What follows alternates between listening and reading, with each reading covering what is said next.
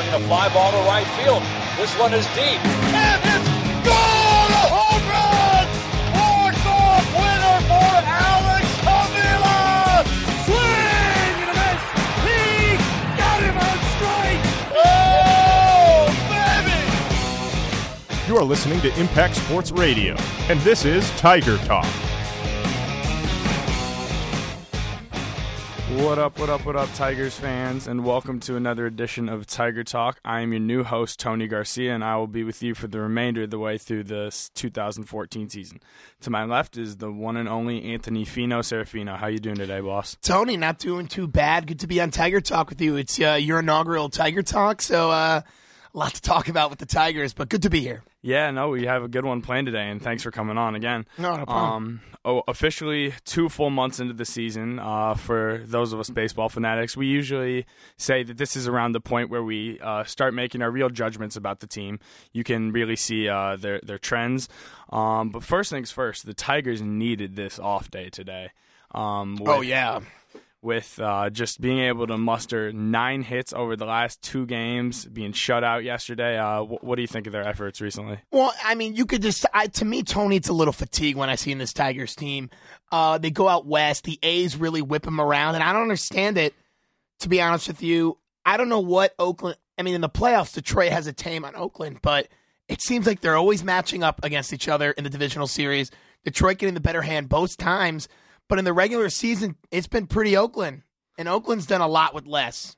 Absolutely. I mean, that I think once the movie Moneyball came out, they just haven't really been losing since then.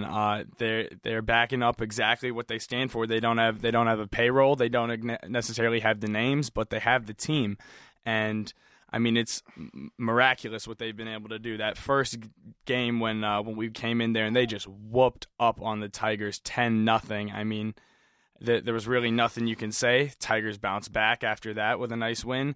And then on the third game of the series was probably, in my estimate, the toughest loss the Tigers have taken this year, which was Sanchez's absolute gem going into the ninth. Do you remember that one? Oh, yeah. But let me get something off my chest here, Tone. I mean, the thing is, they split with Oakland in a 4-game set. Realistically, the Detroit should win this series 3 out of 4. Joe Nathan, an abysmal game you blow. Anibal Sanchez with a gem, as you mentioned. And Joe Nathan just giving up a 3-run bomb and a walk-off home run. So when I look at it, Detroit let these – it doesn't really matter because Detroit will still win the division. We're kind of nitpicking at this point, but to me, this is a series Detroit will look back and say, you know what? We should have got it done against Oakland instead of splitting a 4-game series. Absolutely. And like you say, it may not end up mattering in the long run. The Tigers probably will win this division. But I mean, those are it's those types of games. It's the 1-0 games that's how they are decided in the postseason. There's not the 9-7 games where teams are coming back and forth. Once the bullpen is in, it's pretty firm, or at least should be. And that's been the Tigers' downfall for 2 going on 3 years now, that they haven't been able to close it down at the end of a game. Well, there's no doubt about it. Detroit has an absolute abysmal bullpen, and they got to figure something out, Tony. I mean, they really do, because look, they're obviously going to make the playoffs, but making the playoffs isn't the goal with this Tigers team. I would argue and say if you don't win the World Series, the season is a somewhat disappointment. And to me, this stretch, this latter part of May, now we're in June, is really where Brad Ausmus is dealt his first bumpy stretch as his tenure as Tigers manager. He's a novice rookie manager, a very smart baseball mind. He's fired up in some of these games, but when you look at it, to me, this is his first stretch, and it's about weathering the storm. The baseball season, a 162-game season, as you know. You're a baseball guy. I'm a baseball guy. And we're over a quarter point of the season, and they're figuring it out. It's growing pains for this Tigers team. Yeah, it really is. And, I mean, I think that's going to be one of the most interesting points of contention with this team is there's no shortage of leaders and veterans. Let's make that clear. There's Torrey Hunter, Victor Martinez, Miguel Cabrera, all on the field. Not to mention Ian Kinsler. With the pitching staff, Justin Verlander, MVP Cy Young, Scherzer Cy Young, Sanchez. I mean, the guys led the league in ERA last year, and I mean he shows absolutely no signs of slowing down this year. So there's the guys who can do it. But as you mentioned, no Jim Leyland, a younger manager. adversity is going to be tough. But I mean, I think the Tigers are in good hands with him.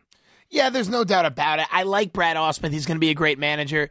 Jimmy Leland, I find it kind of comical because some fans liked him, some fans didn't like him. Every time he made a move, they were so critical, but they were short to give him credit. I thought he had a good tenure as Tigers manager, but let's be critical when we need to be. He didn't deliver the big one in Detroit. Absolutely, he didn't. And I mean, I think he realized that fell short by his and everybody else's expectations. And so that's why he wasn't hesitant to really give up the reins, especially to someone who used to play in Detroit and who knows what the Tigers are about. So I think all that being said is absolutely true. And Ausmus is here to get it done. He's here to get a World Series, and short of that this season, I think definitely would be a disappointment. So it's, as you say, over a quarter of the way through. Mm-hmm. Now just about a third. Let's look at it kind of more player by player. I mean, I would say Miguel Cabrera is back. People were waiting for Miguel Cabrera to be back. I wasn't really one of those guys that was super worried about where's Miguel. I mean, the guy leads the team with 49 RBIs. I'm pretty sure he leads the major leagues in RBIs. The guy's a monster. He really plays well. And to me, I don't think the story is Miguel Cabrera because everyone knew what you were going to get a Miguel Cabrera tone. I think for me, the big story is Victor Martinez's reemergence as a star and an all-star. 335 average, 13 home runs. The on-base percentage to me is exceptional, 390. And look, I think Victor Martinez is getting it done for this team. In 200 at-bats, he's playing he's playing in almost every single game this season. Look, I think Victor Martinez is the guy that Detroit is going to lean forward. And I'm not a big WAR guy, but offensive WAR 1.6, so it's pretty good. Absolutely. Yeah, you're just half a step ahead of me there. I mean, Victor Martinez is. Can you say someone's the MVP as a designated hitter? But I mean, come on, the guy he hasn't stopped hitting. He's red hot. And has been since July of last year. In May, he hit 372. I mean, he's hitting for power and keeping the strikeouts down. 13 home runs. I believe it's still 13 strikeouts if he didn't strike out yesterday, which I don't believe he did. I mean, there's nothing more you can ask. He's doing it from the left side of the plate, the right side of the plate, hitting with runners in scoring position. I think he's I was not worried about Cabrera. Victor was, with the loss of Prince, was going to have to be huge, and he's been even bigger than huge. I mean, he's been massive, Tony. You said it.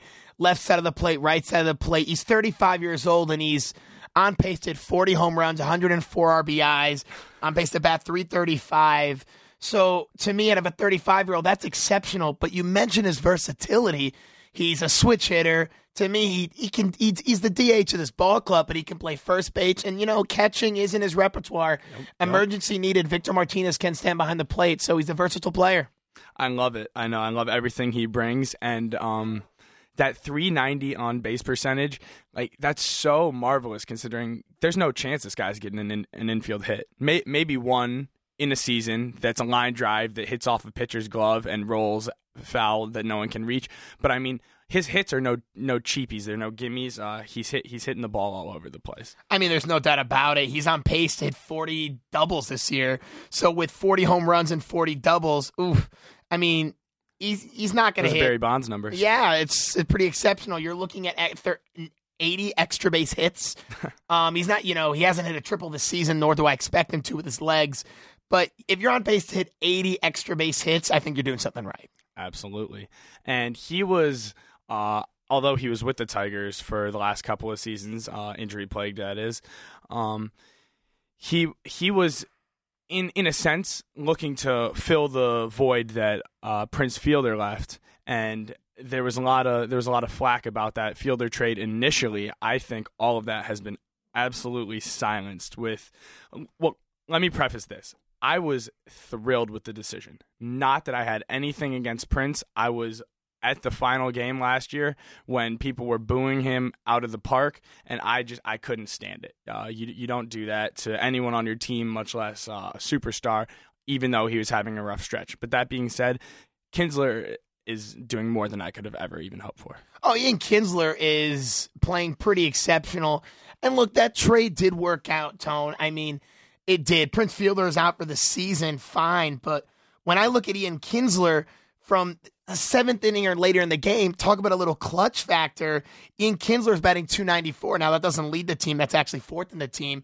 But when you're batting almost 300 in the 7th inning plus, I think that's what Detroit needs, a clutch factor, an offensive second baseman in the American League. He doesn't have a not-too-shabby glove either. Absolutely. And we'll get a little bit more into that later.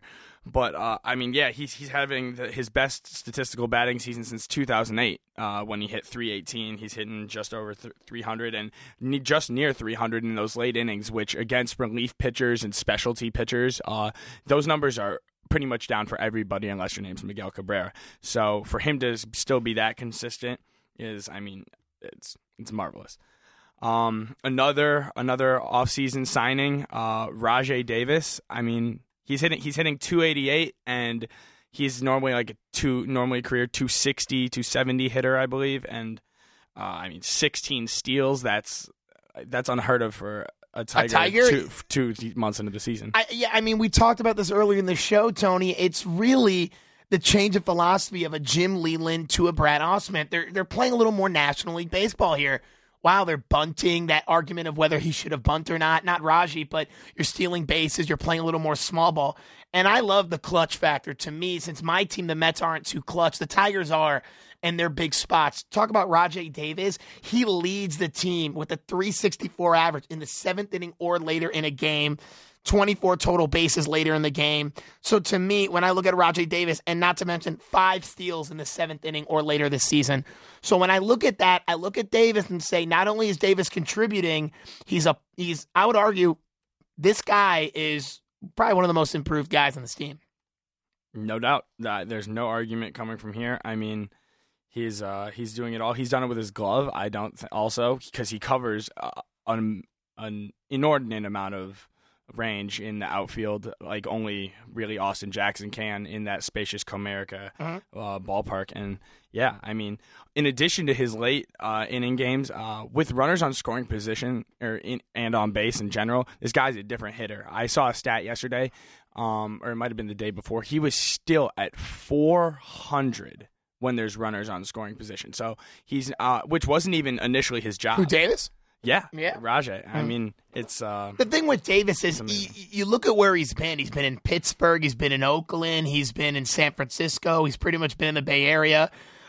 He was in Toronto last year for actually 3 years. He comes to Detroit. I mentioned how much he's improved. He's been last year at this. He hit 260 last year. He's hitting 288 on base, 312. He's hitting 339. And the biggest stat is the swipes.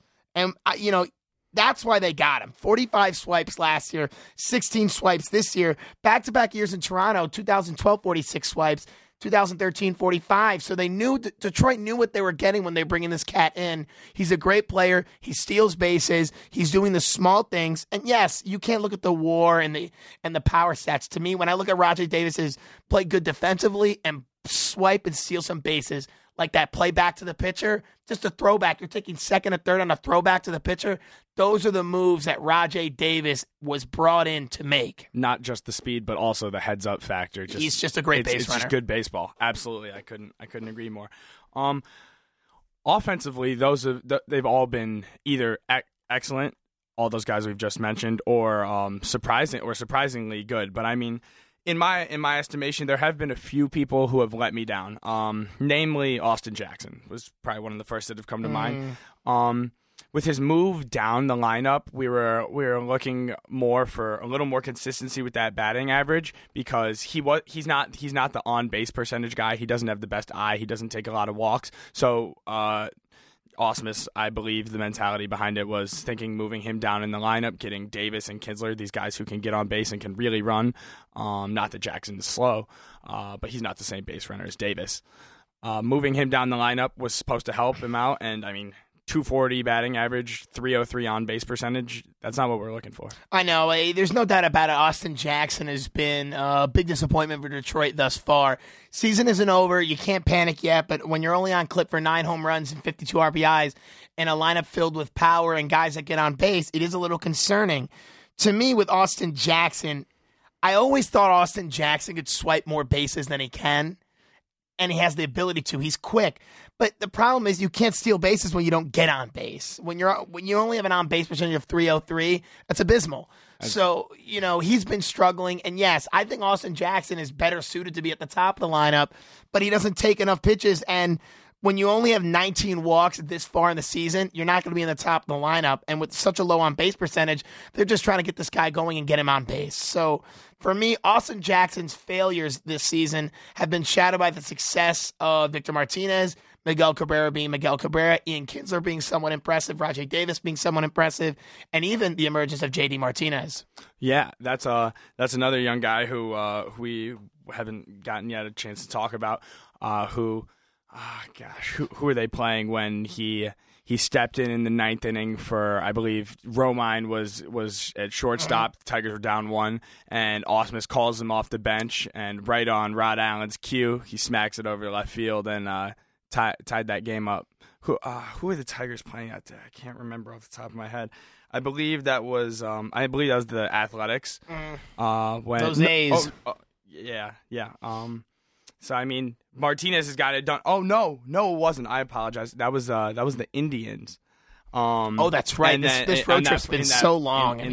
Sorry. No, you're okay. That was that first game against the Indians where he tied it up in the ninth, 4-4. They lost it in extras. Then the next day in his first at bat, smacked another one over the fences, and the Tigers lost it again. But he's been a nice surprise. Yeah, I mean, look, anytime you can get some pop and just some good play on the bench from a guy like a J.D. Martinez that you don't expect anything from, it's going to be great. I mean, look, J.D. Martinez's stats aren't exceptional, but you didn't expect anything from this guy. When you're hitting 263, whatever, you hit 2 home runs, 11 RBIs, but it's that subtle good play that I talk about, is just being a role player.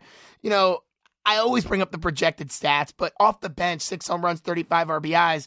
If he can increase that clip to maybe hitting 10 dingers and 50 ribbies off the bench, that's pretty good. And for a Tigers team that needs someone up to step up, role players and utility players play a huge role in winning a World Series. Yeah, there's no doubt about that. The Don Kellys of the world, the Andy Dirks, whenever he does. There's a reason why the roster's 25 guys, Tone. Exactly. No, they all play in a crucial position, and that's in addition to the bullpen. I believe was the reason the Tigers weren't able to win any of these past 3 World Series. I mean, the power's always been there, the talent's been there. There hasn't been those plug in and play guys to get it done. Well, Detroit learned the hard way that you can't slug your way to a championship. I know the Cecil Fielder guys in that era of Detroit was trying to slug their way to championships. But the thing is, Detroit now with bringing in Ausmus, a National League guy, played for Houston more notably. Look, you bring someone like him in, and you bring that National League philosophy to the table. And look, when you play small ball, pitch well, good bullpen, I think those are the things that are going to bring Detroit to the next level, not necessarily slugging their way to victory. You deal Fielder, you bring in a Kinsler, you're more fitting the mold of your team. It's getting better.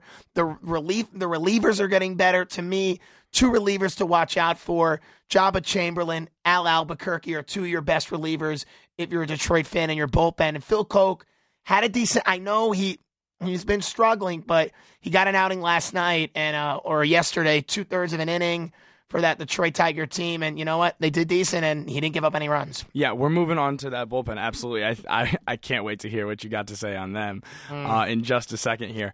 But before I forget, to that Ausmus point, and I don't think – I love the way he manages, and I love the change of style. And the way he's doing it, it's not like he's doing it out of bias. He's seen both ways to play. Even when he was in the National League, he was playing with the swinging bees. Lance Berkman and Jeff Bagwell, Craig Biggio and Jeff Kent and all those guys. Absolutely, yeah. No, he was playing with guys who could smack the ball out of the park. Almost at will, not Biggio as much, but Bagwell. Biggio still got 3,000 hits in the Hall of Fame. God, could they hit? But I mean, so he knows how to get it done, and I love that. But all I'm gonna say is bullpen, and I'll let you take it from there. I think the bullpen so far for Detroit has been an absolute disgrace. As I mentioned before, Jabba Chamberlain, Al Albuquerque have been the 2. I'm not even going to say bright spots because a reliever, Al Albuquerque's 3.04 ERA is average. Jobber Chamberlain, who I thought was dead in the water when he was in pinstripes with the Yankees, comes over to Detroit, 270, leads the team with 11 holds. He's done a decent and adequate job of getting the ball to Joe Nathan, but Joe Nathan, I think, has been the biggest disappointment so far. The fact that your closer has a 5.23 ERA is a joke. Saves are saves. It's a newer stat. I understand he has 13 saves, but look at the attempts. I mean, it's 17 of them. Yeah, I mean, you're blowing 4 saves. Fine, I understand the closers are going to blow games, but the games that he's blown have been brutal. And on top of that, he has looked so Jekyll and Hyde some outings. One outing he pitches great. The other outing he pitches terrible. You don't know what you're going to get out of Joe Nathan. It's going to be your kryptonite. But you look at he went in a stretch in early May when he wasn't giving up any earned runs. And then when he gives up earned runs, he gives them in clusters. Bunches. I mean, back-to-back outings in Oakland, the 29th of May, the 28th of May, 2 earned runs. One of them was a walk-off home run in 0 innings recorded. You didn't even get an out in that game. So you blow your 4th save, fine, but when I look at it, it's just they got to get it together. The fact that they won that game in Oakland on the 29th, they arguably should have lost that game as well. I mean, Joe Nathan coming in, 26 pitches, 2 earned runs. You scatter to a save, but it's almost like you shouldn't get one, Tony. I'm gonna throw this out. I've been saying this for over a week, even towards the end of that hot streak that you mentioned in May, when he was getting outs, getting saves, not giving up any runs. He got 5 straight saves. I think it was even more along the lines of 7 or 8 without giving up a run. And so, I mean, it looked like he might have figured it out, but towards the end, I mean, these outs he was getting, they're hard hit balls. I'm watching line drives to Torrey Hunter in right field and Kinsler making ranging plays each way, and I mean, he's getting shelled. And 5.23 ERA. Come on. That's a joke. You are a closer. And he's not just giving up games he has 1-run leads in. He'll have a 2-run lead, and you'll go into extras. Yeah, I thought it was only 5 straight. Tone, 10 straight. 10 straight. Yeah. So when you look at it, yes, he was on I understand people are going to get wacky at times, but yeah, I mean, look, guys are going to hit balls hard, fine. They're going to get a little, they're going to get a little mustard on your pitch. Fine, but that's why you got a defense. So I don't really put a lot of substance into how hard the balls are hit. It's about making your pitches, but he isn't really making good quality pitches. I don't mind a screamer that's a line drive because you're pitching down and away and he tags it the other way, fine. Right. But if you're getting the ball up, you're missing your spots, which he has been with Avila. He's been all over the place. So to me, Detroit is going to come down to are they going to get good play out of their bullpen? And if they do, this team will sail to 95. I predicted that this team would win 97 games, not 100, just because their division is terrible. Right. Now, they're very lucky their division is terrible, but right now, are they the best team in the American League?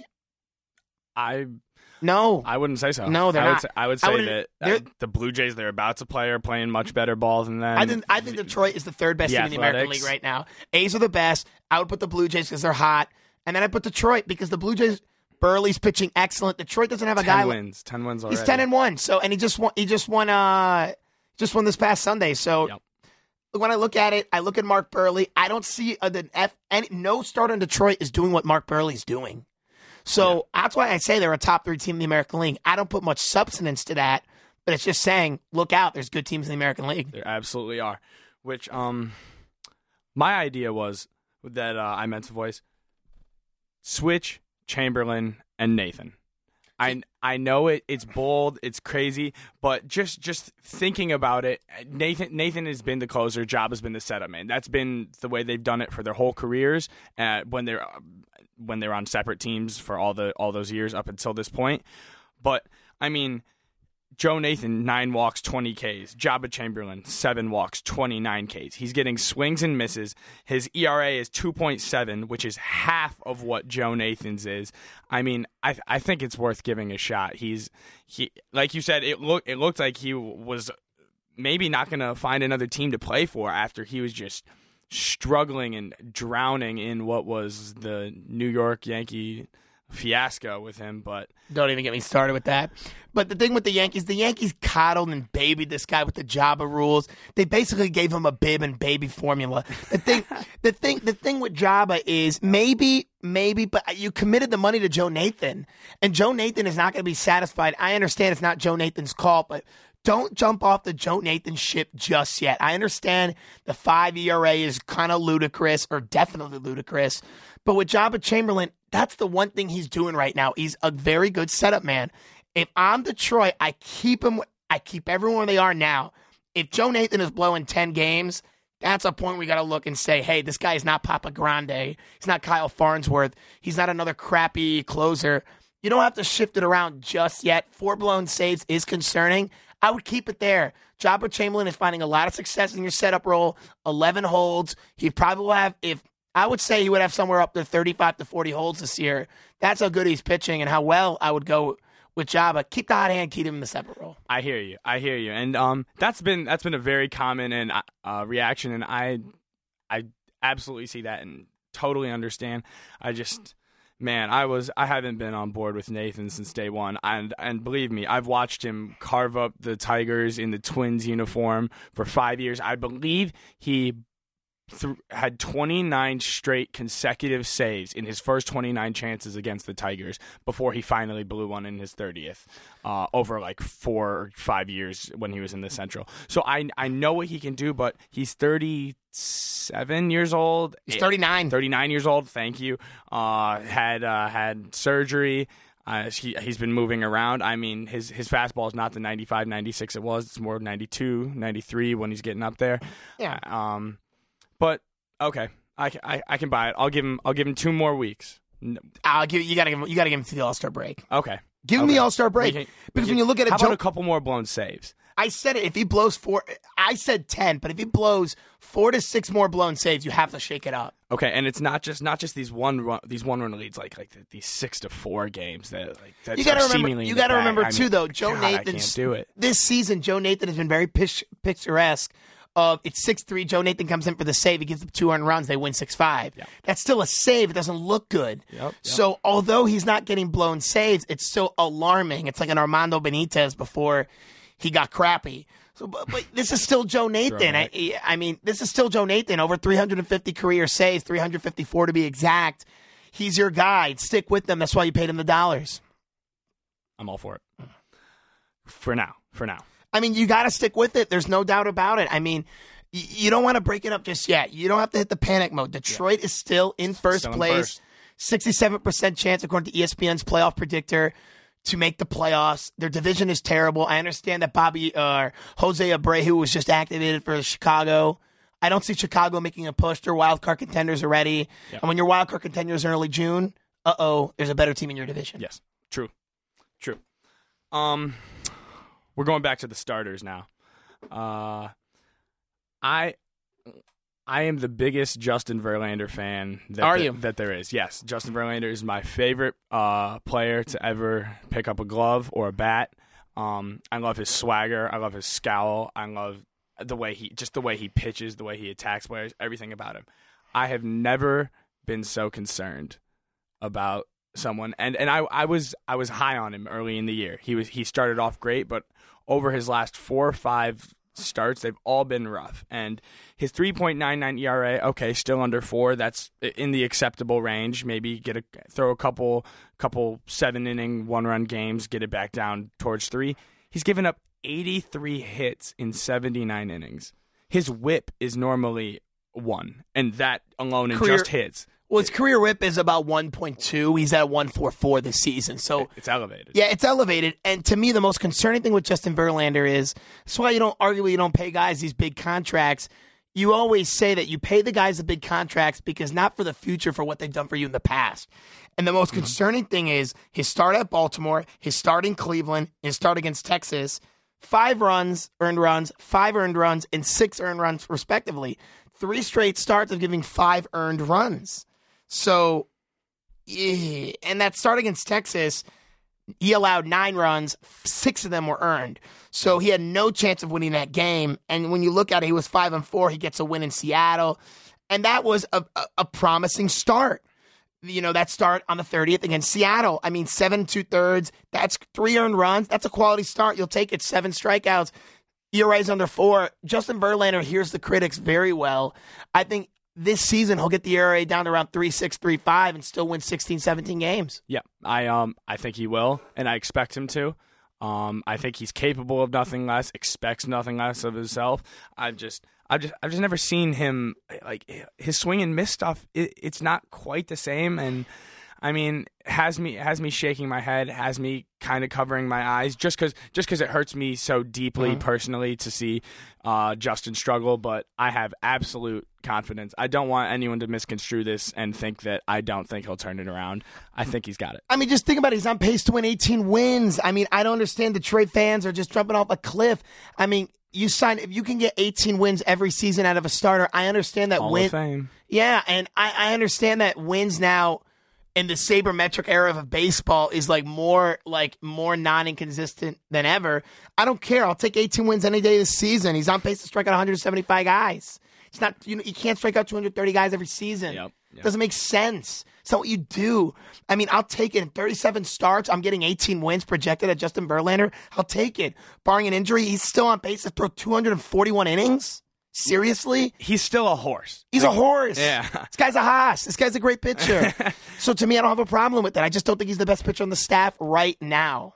I just don't. I know. And I also don't think that guy's name is Max Scherzer either. And here's why. Let me guess. You think it's Sanchez? Currently. He's got a dead arm in April, bro. Come on. I know. I was watching him early in the season. He had no velocity, and I mean he was just looking dead in the right. Since he's been back from the DL, he hasn't had a bad start. He got I believe a no decision in Boston. He's got like a 2-2 record. You're talking about swings and misses, Tone. This guy Scherzer's on base to strike out, Verlander 175 guys. Scherzer 275. I mean, he's on pace to win the same amount of games as Verlander, 18. I'll take 18-6 with 272 strikeouts projected with a 3.2 ERA. Sign up for that every time. If Detroit doesn't pay him the big dollars, whoa, someone's going to pay this guy $180, $190 million. Rightfully so. It just won't be the Mets because they're broke, and I wish they would. But this guy's excellent. He's excellent. The guy is a stud. He might have the best stuff on the team when he's on, but I'm just saying this month. Look at it a little closer. This month he has been struggling. He's given up 16 earned runs over his last 3. But he had that one bad start against Cleveland. Yeah, he had that true. one bad start, and he pitches on the 1st of June. He loses. The team can't even hit. He's striking out 17 guys, 116 pitches, gives you 6 2/3. It's not a quality start because he gives you 4 earned runs, but they got 3 hits. 5 earned and 6 in Oakland, 4 earned and 6 2/3 in Seattle. I mean, he's had 2 bad starts, and you mentioned it, Tone. It was a start at Oakland, a start at Cleveland. 12 earned runs between those 2 starts. Other than that, you can argue that his other bad start, I wouldn't even say it was a bad start, was at San Diego, but he still struck out 10 guys and 4 earned in that start. Yeah, and that was way back on April 13th. Right. No, there's nothing to be worried about. No flack here. I'm just saying I saw bad starts. I saw Sanchez throw the best game of any Tigers pitcher this season. And I just like the way his stuff is going right now. That's just me. I mean, yeah, sure. What game was that? The game at Oakland? Yeah. The Joe Nathan. The blow. Fiasco. Yeah. I mean, that's a complete They game. should have left him in the game. They should have left him in the game, but the problem is with that, it's early in the season. I don't blame you going to your closer. I really don't. I know, I hear you. And I mean, I think Ausmus was really playing that one by the book. It's a 1-run lead. You send him back out in the 9th until you get him out until you get a base runner. Then you go with the fresh We were talking about weathering the storm. This is what Ausmus is doing. Maybe later in his career, we don't know, but if he's dealt the same card with another pitcher that's pitching a great game, he's hot. You always stick with a hot hand in baseball. Everyone wants to play these books and these numbers. Who cares? Throw out the pitch count. I know you're not going to throw this guy's arm out. I understand his philosophy for taking him out. He's got 111 pitches in that game. Guy's got a dead arm in April, so you don't want to blow him out because apparently his arm's glass. Yeah, I mean, that's been really the only knock on Sanchez is the durability. But I mean, I listen to Tigers fans, Tone. It's ludicrous. They're saying this is the best pitcher on staff. No, he's not. I'm like, He's not. come on. He's third. Without a doubt. No, yeah. And don't. And let me ask you this, not to cut you off. Let me ask you this. Playoff series, game 1, game 2, game 3. Justin, Max, Anibal. I agree. And people would tell you 7 days a week.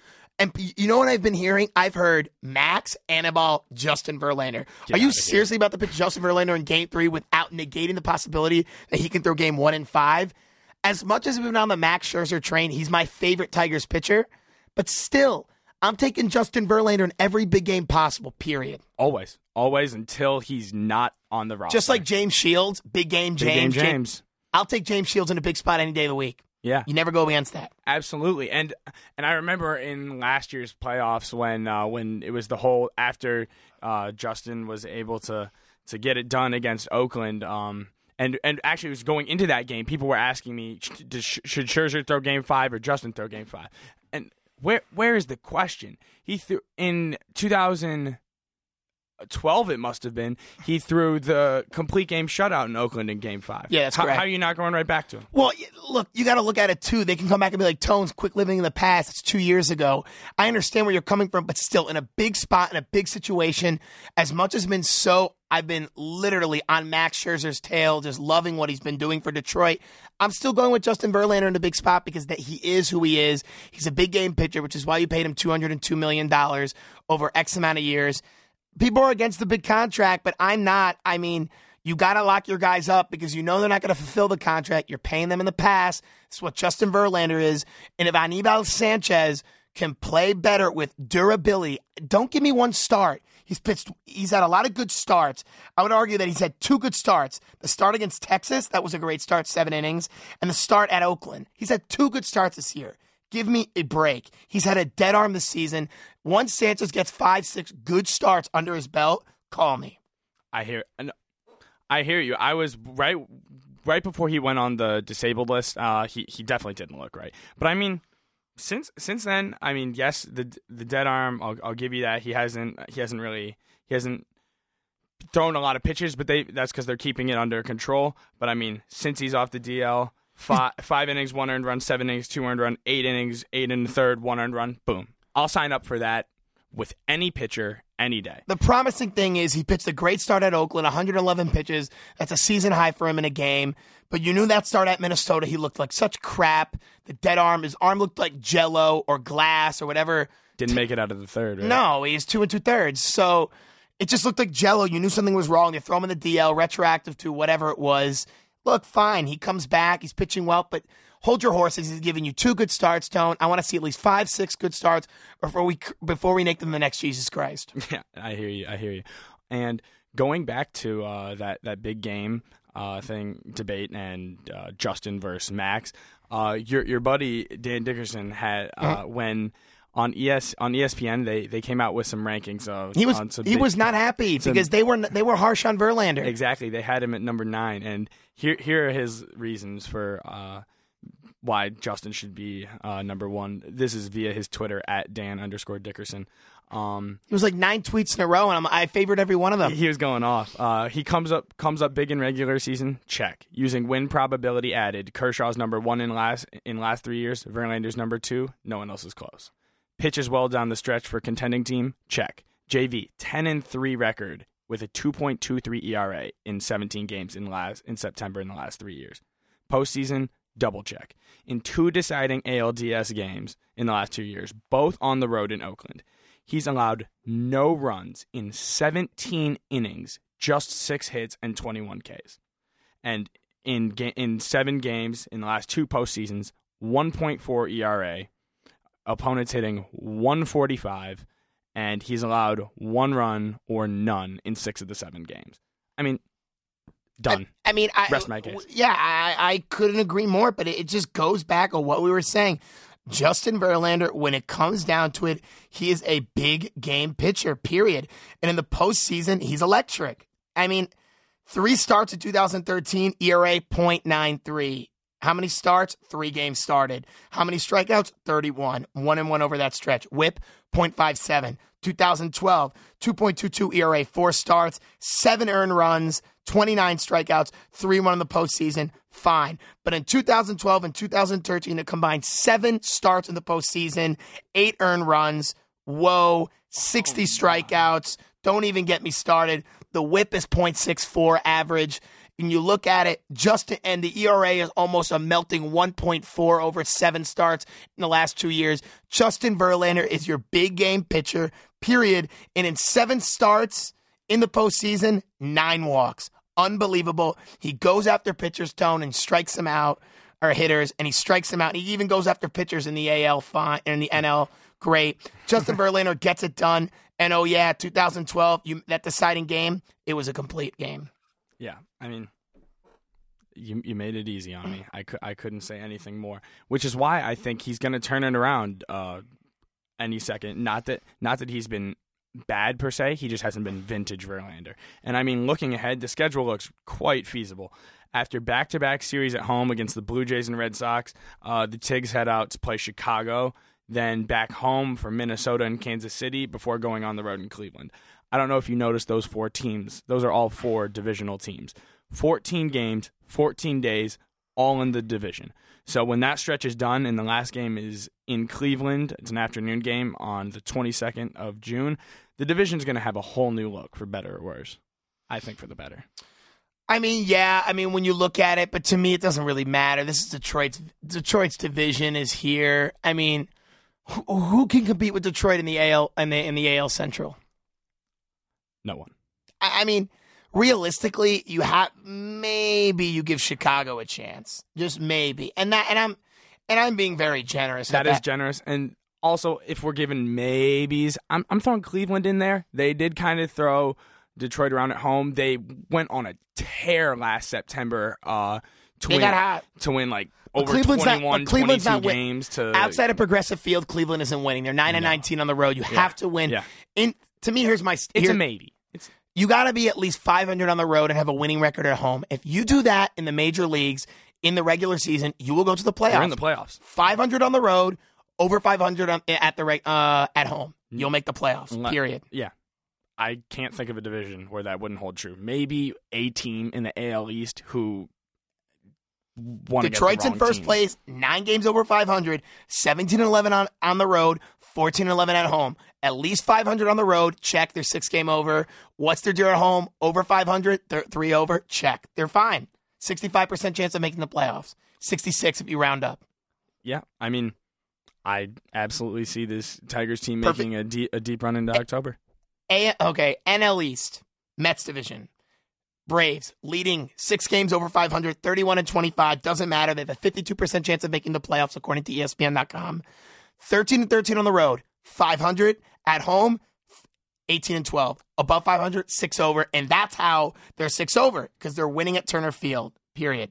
Miami not winning, 8-17 on the road, but they're 20-11 at home. That's not sustainable. That's not legit success. Yeah. Just look at it like that, Tone. Couldn't agree more. I mean, you got to get it done both places because you got to play both places all months, all the time. Colorado's another perfect example. Can they win outside of Coors Field? 16-7 at home, great. On the road, 12-21. Whoa. The splits are ridiculous. Yeah, and have you seen what Tulowitzki's doing in Colorado? Is he still hitting 500 when he's at home? Because Tulo is just something else. They're sick. First in the major leagues in batting average, first in slugging percentage, third in runs, third in on base. They have the best offense in the major leagues right now. It helps in that altitude, but I mean, it's not like they do this every season by any means. They were atrocious last year. I mean, you look at Tulo, he's just killing it. I mean, 14 home runs, 350 average, 45 runs scored, OPS. I mean, it's 1.111. I mean, it's serious. He's just the real deal, but the splits are not legit with Tulo. So if he can do it on the road, that's what it comes down to, is can these guys hit on the road? I mean, when I'm looking at it, they just wasn't too hot. He was batting 377. They go on the road.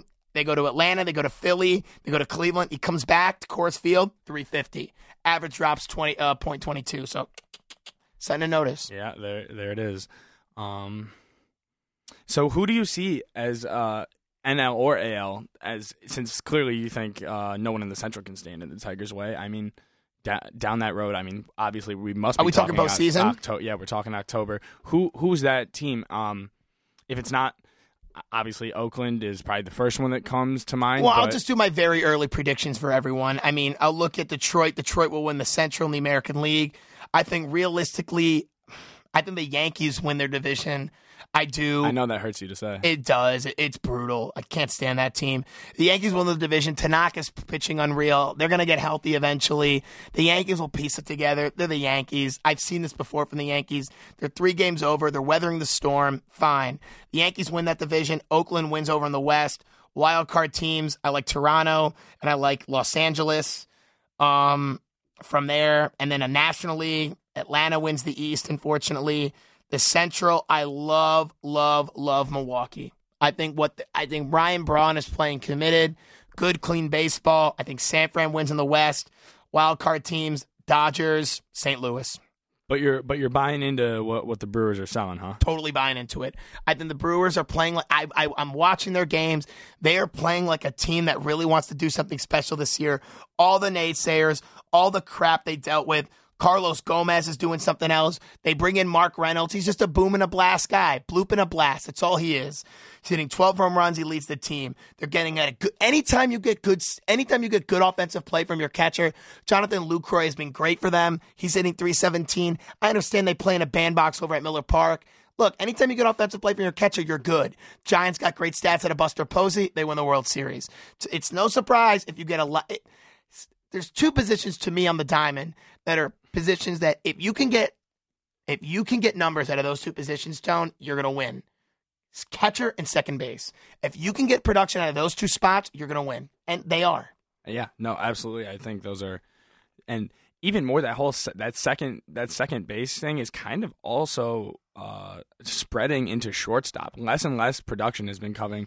I don't get that. Over the league from the shortstop. I know. Wasn't that always like, as a kid, I mean, who didn't want to grow up and be Derek Jeter and just be that? I never wanted to grow up and be Derek Jeter, I'll tell you that. Yankee bias. Never wanted to grow up. What about like the shortstop? I mean, captain of the infield, that's the spot. I mean, I know when I was growing up. Growing up, I had my shot. Growing up, think about the guys, our generation of guys who were growing up. Derek Jeter, Alex Rodriguez, Cal Ripken Jr. These are guys off the tippy top of my head that I'm thinking of. There's a lot of other great great players. I mean, shortstop is a power position. Miguel Tejada. Miguel Tejada. There's a lot of, it's fading out not to be anymore, but it used to be. It's a different generation of baseball now more than it ever has been. But when you look at Milwaukee and what they're doing, they're not necessarily getting pop at a shortstop, but they're getting good closing with K-Rod and Francisco Rodriguez. Yeah. Kyle Loach is playing well. Carlos Gomez out in center. Reynolds, Lucroy, they're doing things right. And that's why they're sitting pretty at 35 or 34 and 23. Also, they were able to sign Matt Garza, who I thought was supposed to be the ace of the staff. Get this.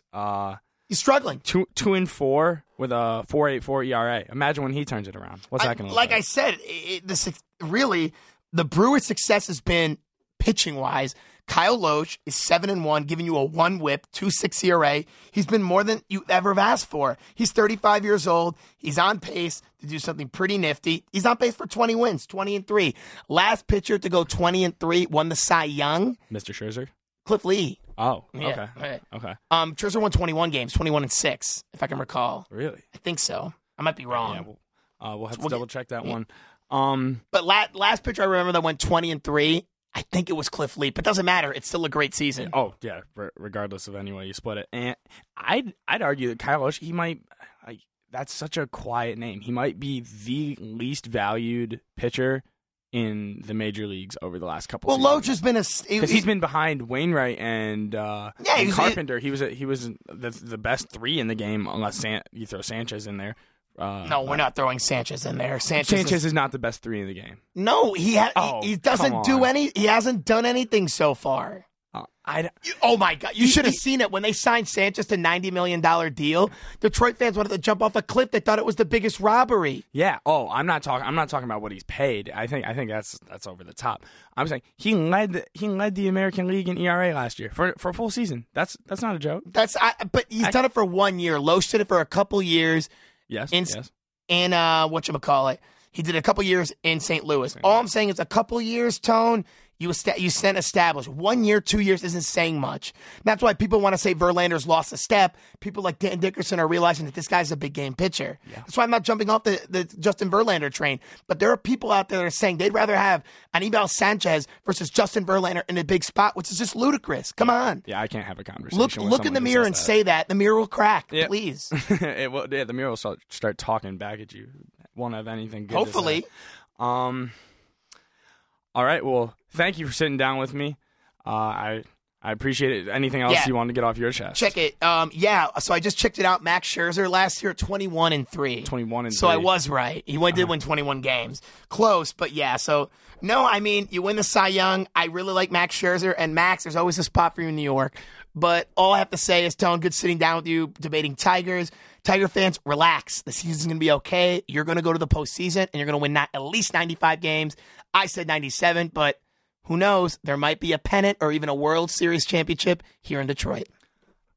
I see it very similarly. Thank you all for taking the time to sit down. That's all the time we have on Tigers Talk. For Anthony Serafino, I'm Tony Garcia. Go Tigs.